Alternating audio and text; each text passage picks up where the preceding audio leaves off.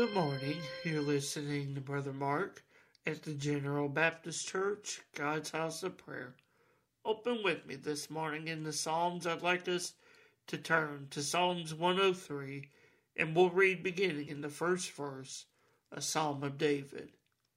In this scripture this morning, we see as David writes out, declaring for the Lord to bless his soul. A Psalm of David in Psalms 103. Bless the Lord, O my soul, and all that is within me, bless his holy name.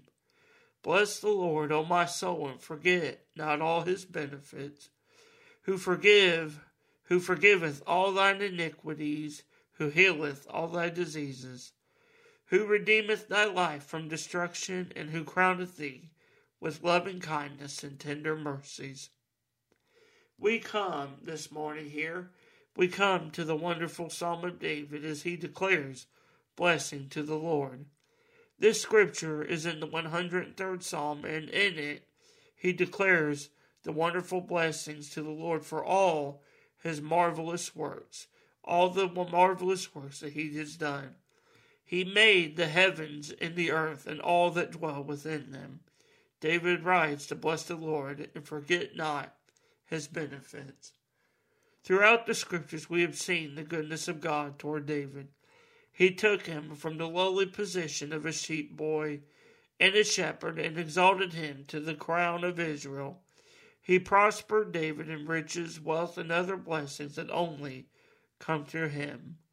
David goes on to write how the Lord God is the one that forgives iniquities. He is the one that heals all disease.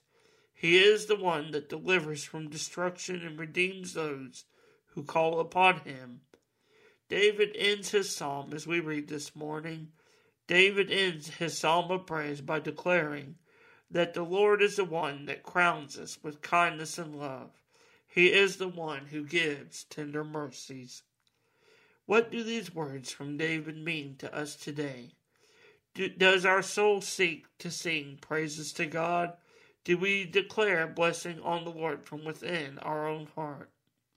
Surely we have all experienced his tender mercies and his blessings. We have received his loving kindness. Let these words from the blessed King of Israel enrich your hearts today, that you and I both might declare his blessings we have received, his forgiveness, and even his restoration. He has brought us unto himself, and let our souls sing, bless the Lord. Bless the Lord comes from Christ. Any obstacle that comes our way in life, he will give us the strength to overcome it. He gives us our strength to live for him. Let the life and words of David inspire you in your walk with Christ. Thank you for listening, and God bless.